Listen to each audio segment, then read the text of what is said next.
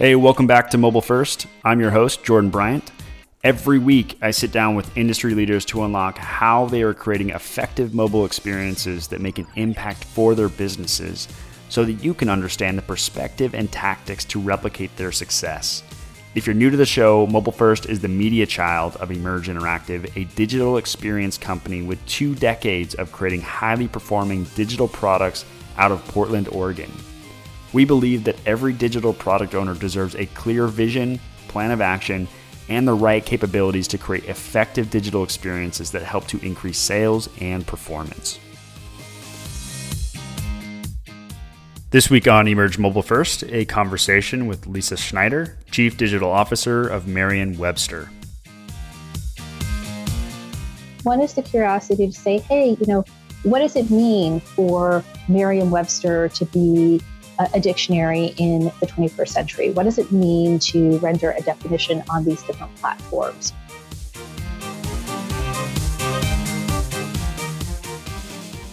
Lisa is Chief Digital Officer at Merriam-Webster, where she is focused on strategy, product, and content development, technology, and user experience. As a lifelong word nerd who understands why words matter, she is thrilled to bring Merriam-Webster's mission to life across all devices and screen sizes, anytime, anywhere.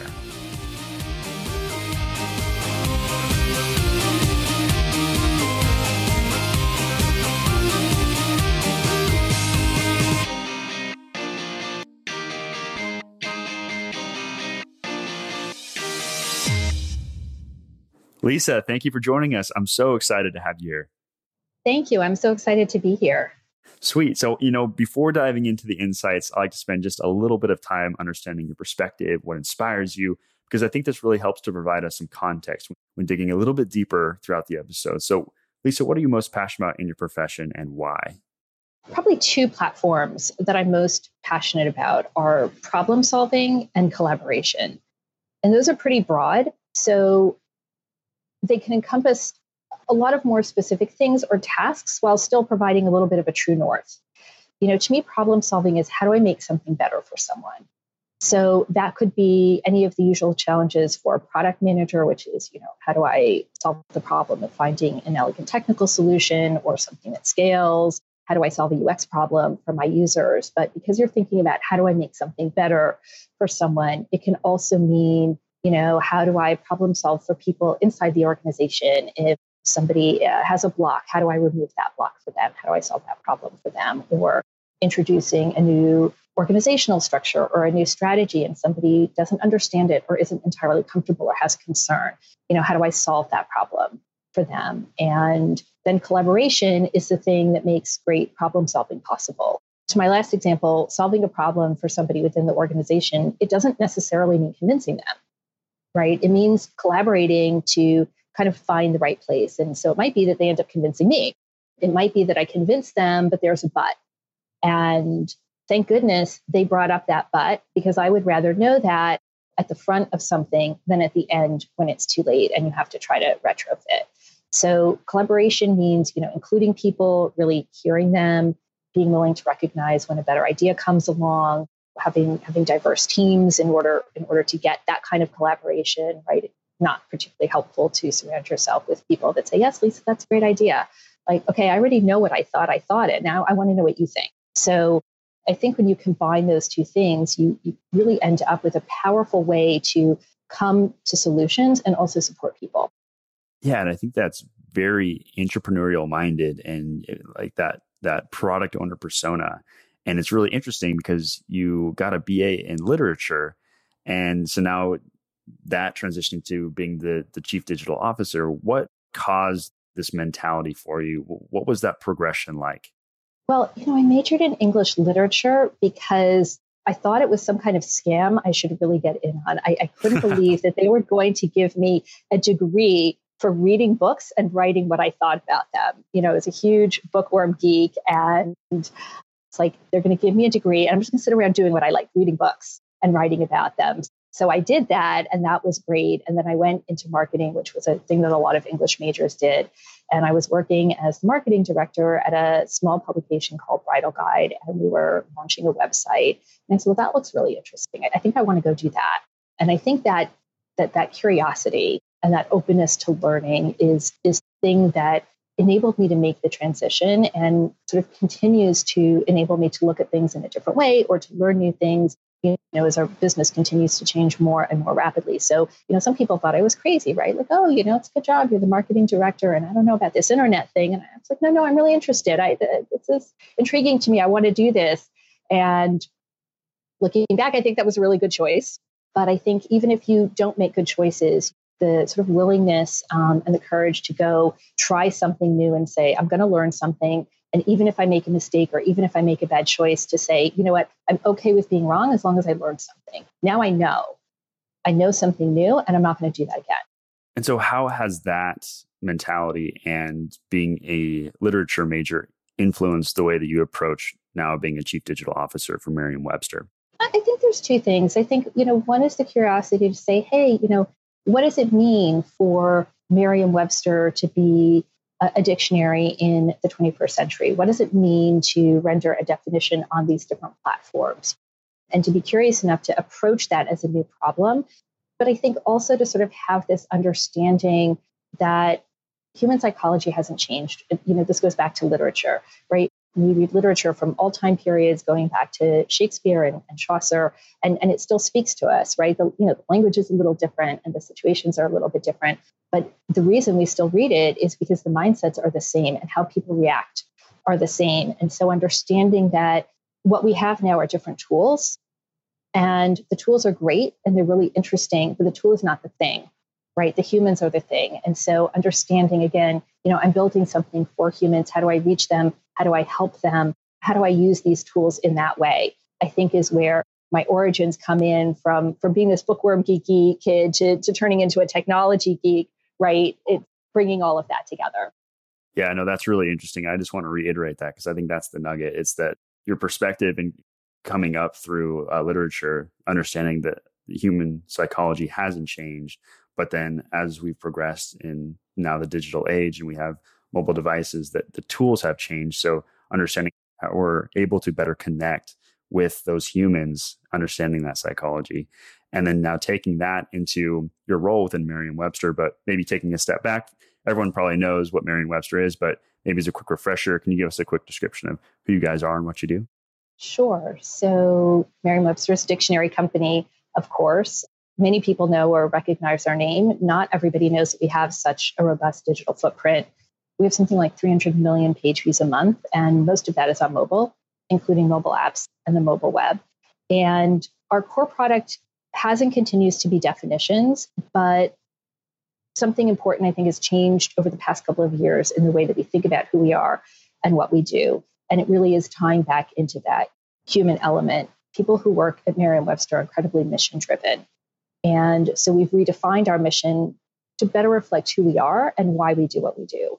So our mission now is first to propagate our irrational love of the English language. And second, to help people better understand language so that they can better understand and communicate with the world around them.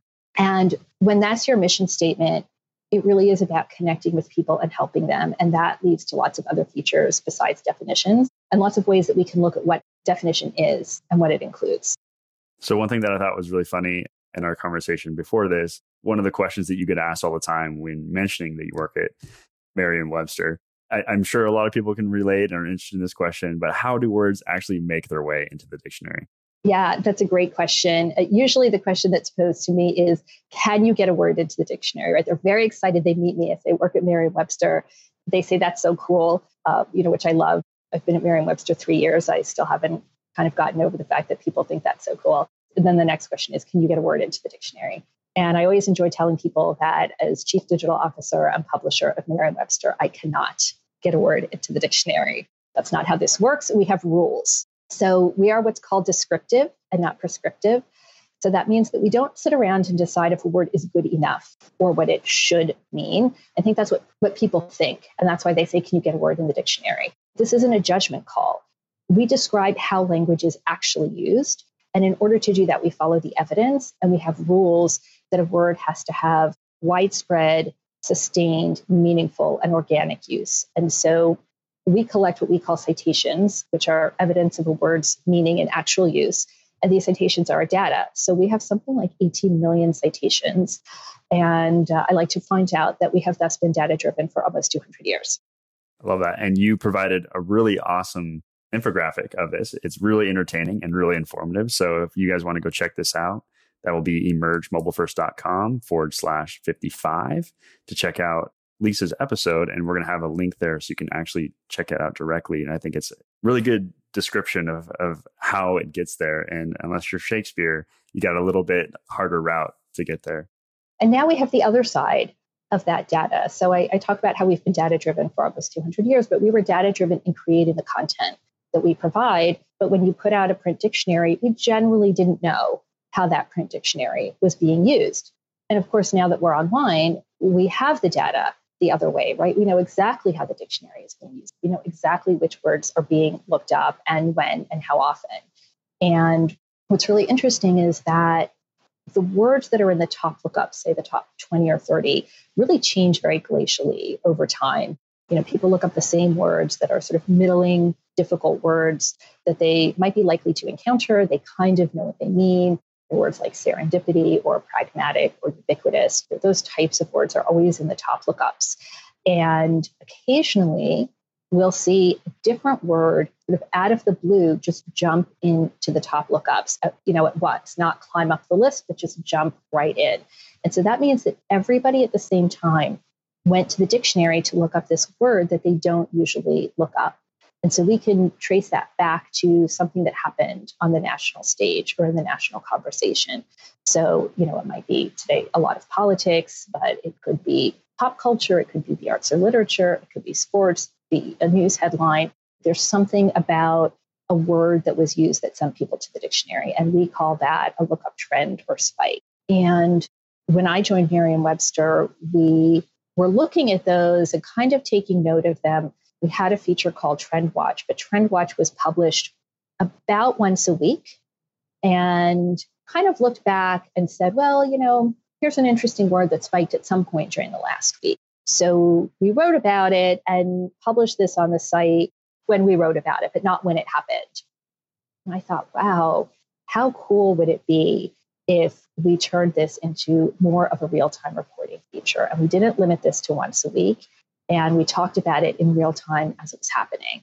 That and the fact that when I joined the company, I was a little bit starstruck because I'm working with, the really biggest experts in the English language, particularly in American English in the world. We have the largest team of lexicographers in North America, and I think the second largest in English in the world behind the OED. And these people are so smart, and they were also so funny. And we had this social media presence. No, really, they're so funny. I have to tell you this story, which is I was answering an email on my iPad, and I was trying to type yes with a lot of S's and exclamation points to convey my enthusiasm. And, the autocorrect feature on the iPad is really aggressive, and I don't type on it often, and I type quickly. So I kept, kind of not correcting it and hitting space, and it would autocorrect me. And I was so frustrated. I went to Slack, just to vent. And I said, oh my gosh, I guess, autocorrect doesn't want me to sound like a teenage girl. And immediately one of the editors writes back and she says, autocorrect has no idea of the power of teenage girls to change language. And I thought, oh my God, that is, both hysterical and brilliant and sort of so insightful right. and exactly what we're about, right? And so language changes, and we're here to record those changes and to be a witness to language. And so that type of voice, I said, why isn't that how we're talking out there in the world? Why is this hidden inside the company? And so I started seeing a lot of pieces of things that I thought could really combine to go out in the world and make a different kind of name for Merriam-Webster and a different kind of connection with the brand, with people. So at the time, we also had a website that was sort of partially mobile friendly. So the definition pages were mobile friendly. If you looked up a definition, if you looked up a word on any device, you had a good user experience. But like this Trend Watch piece and other things that we had were not optimized for mobile. And so there was a lot of work to be done in order to sort of have this real-time data reporting and get our voice out there and kind of be part of the conversation and get people back. to the site. And we had to really look and figure out, how are we going to put all of these pieces together? What are all of the things that need to be done, all of the technical projects that need to be done, all of the products that need to be built? What's the time frame, and when can we do this, and how can we do this? And so we first built a responsive website. We did a complete website redesign, and we built a responsive website so that when we started going out with these new features and this new voice, we would have a place for people to go where they would have a really good experience. The next thing we did was built out some of our CMS infrastructure in order to support more kind of real-time reporting and more frequent publishing. And we kind of repurposed some folks internally to become a content studio, and kind of put all of that together, convinced my boss at the time that it was going to be good and not dangerous for us to go out there with this kind of sassier voice that says, you have no idea of the power of teenage girls to change language, and definitely made some people nervous. It made some people nervous. The sort of outside communications from Merriam-Webster were very staid and corporate. But I thought it was a real shame, because it was kind of what people expected of us, but it wasn't what the real experience of the brand was. When you worked there, people were really excited and fun and funny and having these great conversations. So we did all of these things, and the idea was that we were going to create an ecosystem. And the ecosystem was going to live on both sides of the wall. So there was a new ecosystem internally where we had different tools, different reporting structure. People were deployed differently, and different kinds of communication. We weren't using Slack previously, but I said, well, we want to do all of these projects that are going to go pretty quickly, right? If you want to do real-time reporting on the words that people are looking up, people have got to be able to collaborate, instantaneously, and not kind of wait, not go through a middle manager, and not have layers and layers of approvals, because by the time you've done that, you've lost your opportunity.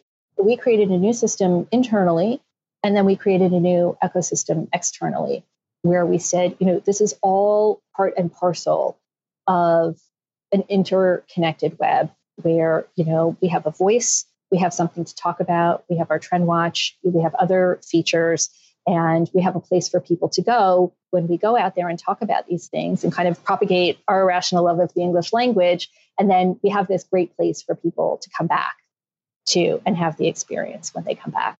So Lisa, I kind of want to reiterate some of these things, because I think that there's some good nuggets here worth recapping. So when you came into the organization, you noticed a couple things. It is kind of the unique value prop of Merriam-Webster. One is that unlocking that cultural personality that is just inherent within just the team members.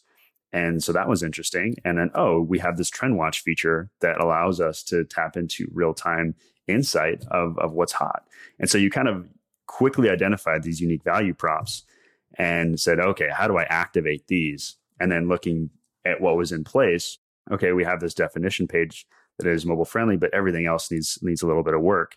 And so you identified your bigger advantages, but then stepped back, focused on the basics, getting things in place. So the mobile responsive website redesign, the content studios, and then getting some social presence in place. And now you have the channels and the platform established, the ecosystem established to start to pass through that personality and leverage that trend watch feature. Is there anything else that you would add to that helped you get to this effective mobile presence that you have currently? I think that that's a great summary. I would say that in addition, internally, we had some teams that were traditionally kind of in a black box. So editorial was over here, and they were meant to just kind of do their work, focus on the content. That's the core of who we are, and maybe not have to think about other things. And then you had the development team over there, and likewise, nobody sort of was talking to them. And I think the other piece of that was, I know it sounds trite, but breaking down those silos and saying, you know what, we're going to have people talk to each other, and we want to get, I talked earlier about collaboration, right? We want to get everybody's input on this, and we want to make sure that people have a chance to weigh in. And, whether that's to say, hey, this is a great idea, or hey, here's a red flag, or hey, here, that's a great idea. And by the way, here's another piece that you didn't think of. We wanted to get that collaboration to really get everybody involved. And so I think that was the other thing that we did in terms of, not the physical infrastructure, but the workflow infrastructure. Yeah, we think that's so important. We've referenced this a couple of times on the podcast, calling it co-creation. So how did you go about in breaking down these silos and bringing people together to create this outcome? So it happened in a couple of phases. When I joined the company, I joined the company as executive director of digital product management. That's my official, very long title. And there was an executive director of digital product development who headed the development team, and we were peers. And the team had been there for a really long time. And I really had some ideas from other jobs that I'd had and other smart people that I had worked with in the past that I wanted to implement. And it soon became clear that, that structure sort of wasn't ideal. So, I do talk about collaboration. I believe in it really sincerely, but I also believe that at some point, someone has to be the decision maker for good and bad, right? So something bad happens, it's my fault, but somebody has to make the call.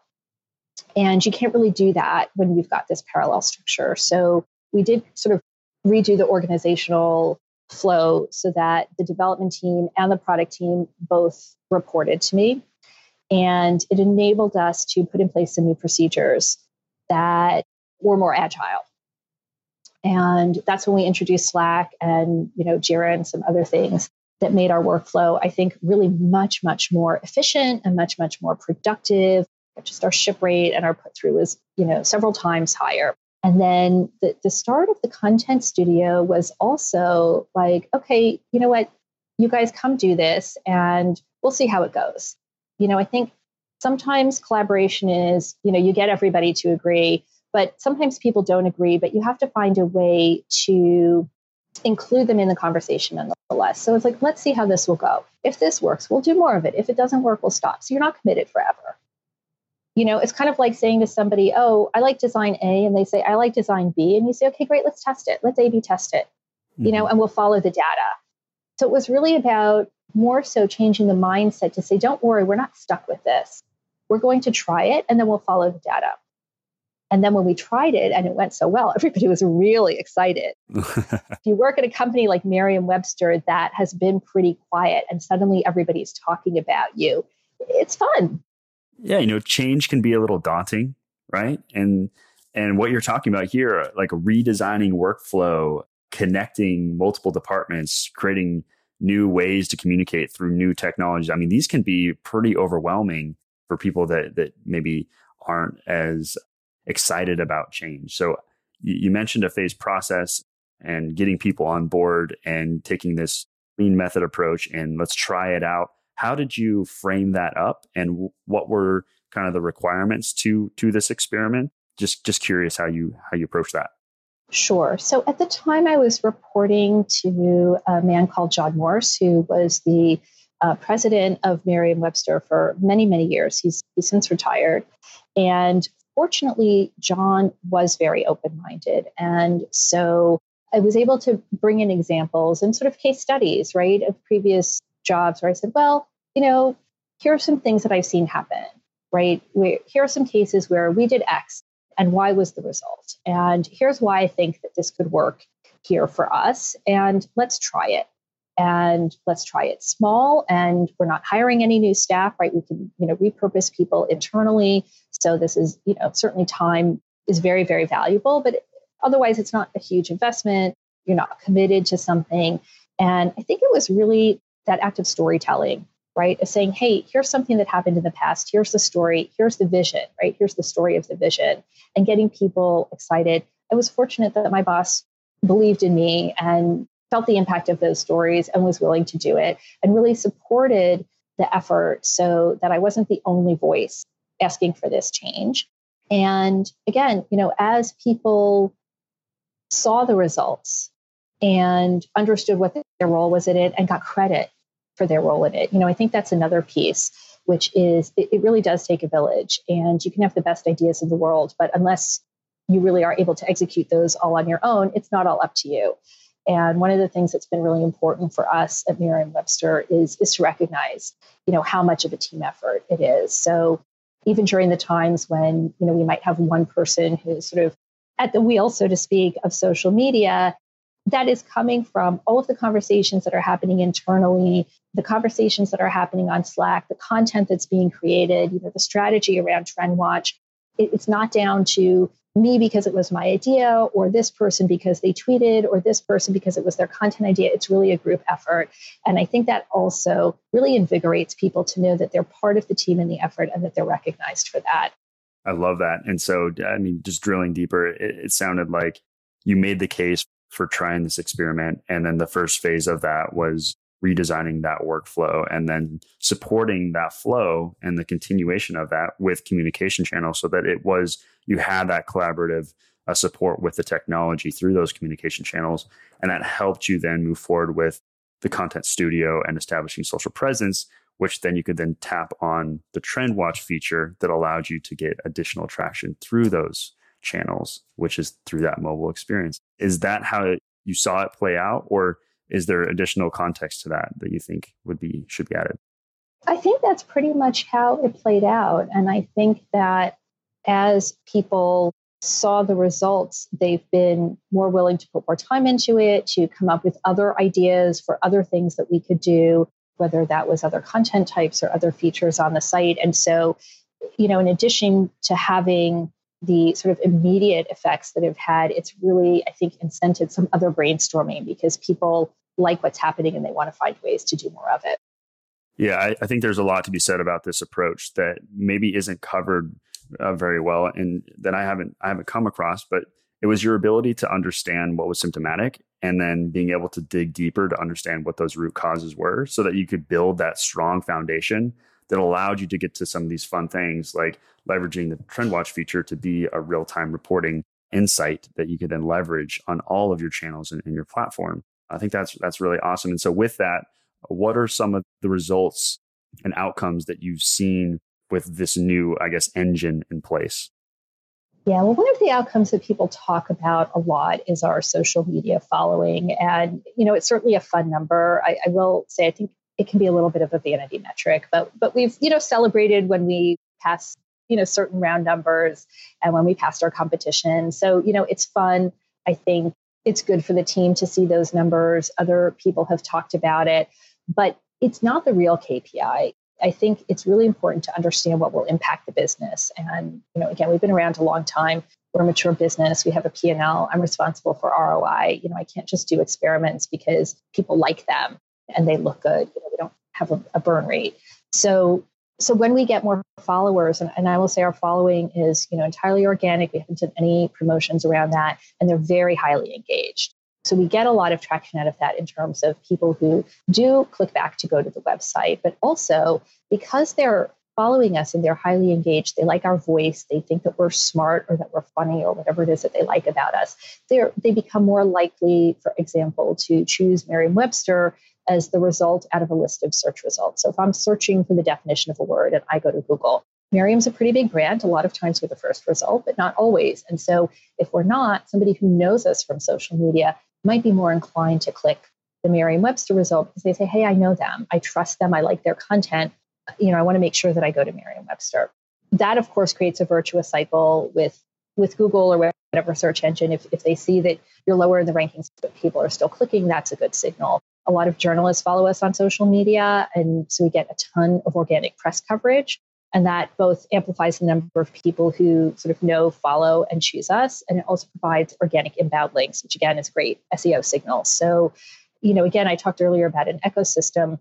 We had the ecosystem internally that we created where we all began working together. We had the ecosystem of the products where the products were working together and the features that we built were sort of all working in tandem. And then you've got the ecosystem of the results, which is more of the same. So the results are all working together and amplifying each other. The more people that cover us, the more people that follow us, the more people that click back to us, the more people that click on us in search. And so that's where the real ROI is and where we're really kind of watching those numbers. You built that internal ecosystem that enabled that exterior ecosystem, and it ties back to your first comment about human psychology hasn't changed, and understanding those people that you're interacting with, now leveraging these new channels and understanding that ecosystem in place to how you can really optimize that. One thing that we chatted about in our pre-show is finding this way to be there for them with your content in these now new mobile social channels. So can you talk maybe a little bit about some of the tactics and the KPIs that you're tracking for that? The big way of kind of being there in the moment, I think, again, is our Trend Watch feature. It's the most obvious, but language is all around us. And so we really try to find a balance between talking about things that are universal and not particularly timely, that are just really, really interesting to people. And also finding a way to tie into something that's timely, even if it's not particularly a lookup trend. So the first year that we were doing this project and we were kind of out with all of these new features, we had a conversation internally about the definition of a sandwich and what is a sandwich and whether a hot dog is a sandwich. We decided that it was based on the definition, which is based on the evidence. And so we decided, well, let's put together a slideshow of sandwiches. And it included the hot dog. And it was a little while before Memorial Day. And so we tweeted that a hot dog is a sandwich. And the internet went nuts. Which, by the way, just goes to show that you've got to do you and stick to it and not necessarily be trying to catch lightning in a bottle. Because if you would have asked me if this will be your first sort of viral tweet, a hot dog is a sandwich, that is not the thing that I would necessarily have predicted. And it's not the thing that we were specifically after. We just had this really fun, geeky conversation internally about, again, the definition of sandwich. And we went out there, but people have deeply held feelings, apparently, about whether a hot dog is a sandwich. And so there was a lot of conversation on social media about it. There were pros and cons, and then journalists picked this up. And so we had all of this press coverage, and it was all because we said a hot dog is a sandwich. Yeah, we're going to have to dig up that tweet and put it in the show notes because I think it'd be really funny to look deeper into. Yeah, it is really funny. But, some of the numbers are we increased our organic press coverage like 7,000%. It's big. Yeah. So that was a really big number. And again, if you think about the monetary value of that, right, what you would have to pay for that kind of media exposure, that was huge for us. Absolutely huge for us. So Lisa, we've covered a lot of great stuff. And, we understand now how you've been able to create these effective mobile experiences and some of the really cool tactics that you've done that have been kind of earth shattering with the hot dog being a sandwich. So is there anything else that you would like to impart on us that we haven't covered yet? I don't think so. I think this has been fantastic. Is there anything that you're working on right now that you're most excited about that you want us to follow or to go check out? I'm not going to tell you what we're working on right now. Okay. Because we're a small privately held company and there are just a couple of dictionaries out there. So it's pretty competitive. We're still a content provider. And so I think we have a lot of the same challenges as all content providers, which is how do you cut through that clutter? For us in particular, I think a lot of people think that a definition is a commodity. And, we clearly don't think it is. We have this huge team of lexicographers. They're hard at work. They're constantly reading and updating definitions, adding new senses or adding new words. And a dictionary that is constantly updated is not the same thing as a dictionary that has been licensed for the last 15 years and has not been updated. But that's not something that's really clear to people. So I think kind of getting that message out there, getting people attached to Merriam-Webster in a way that they understand that, a random answer and a Merriam-Webster answer are not necessarily the same thing.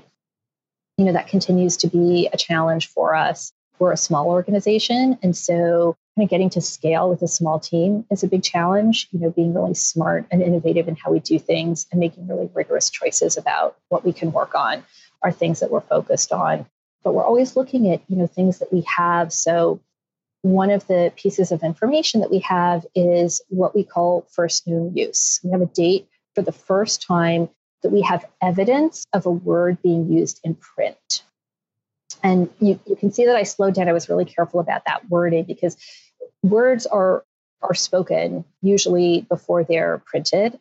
And so we'll never know when a word was first used. There's rarely evidence or, people want to say, okay, if I get this word into the dictionary, can I have credit? Somebody once asked us, can you send me a certificate that I made up this word? No, we cannot. But we do have the first known use in print, that changes. That's called antedating, right? Finding a date before the one that we have, so new evidence turns up. But we created a tool called Time Traveler. So if you go to the website on any device, you can click through from the date of first known use. So you can just go to merriam-webster.com/time traveler. And you can see all of the other words that were first used in that particular year.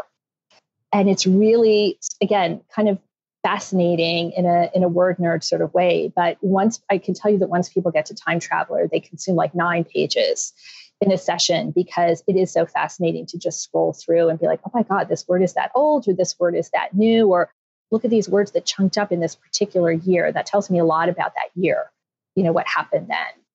So it's a really fascinating tool. And it's another way that we've taken data that we've had for a really long time as Merriam-Webster and created an interactive tool for people to use and explore.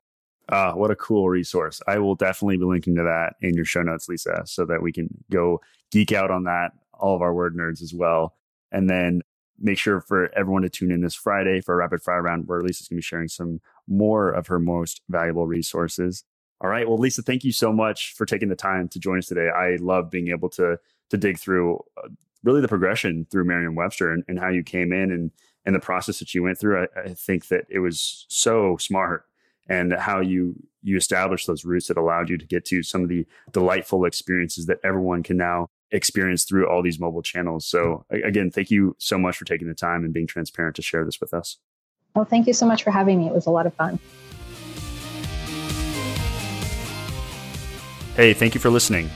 For additional resources on how to increase sales and performance with your mobile experiences, head over to www.emergemobilefirst.com and select the Get Free Resources button there at the top, and gain instant exclusive access to tools and resources from all of our guests aggregated into one single place just for you.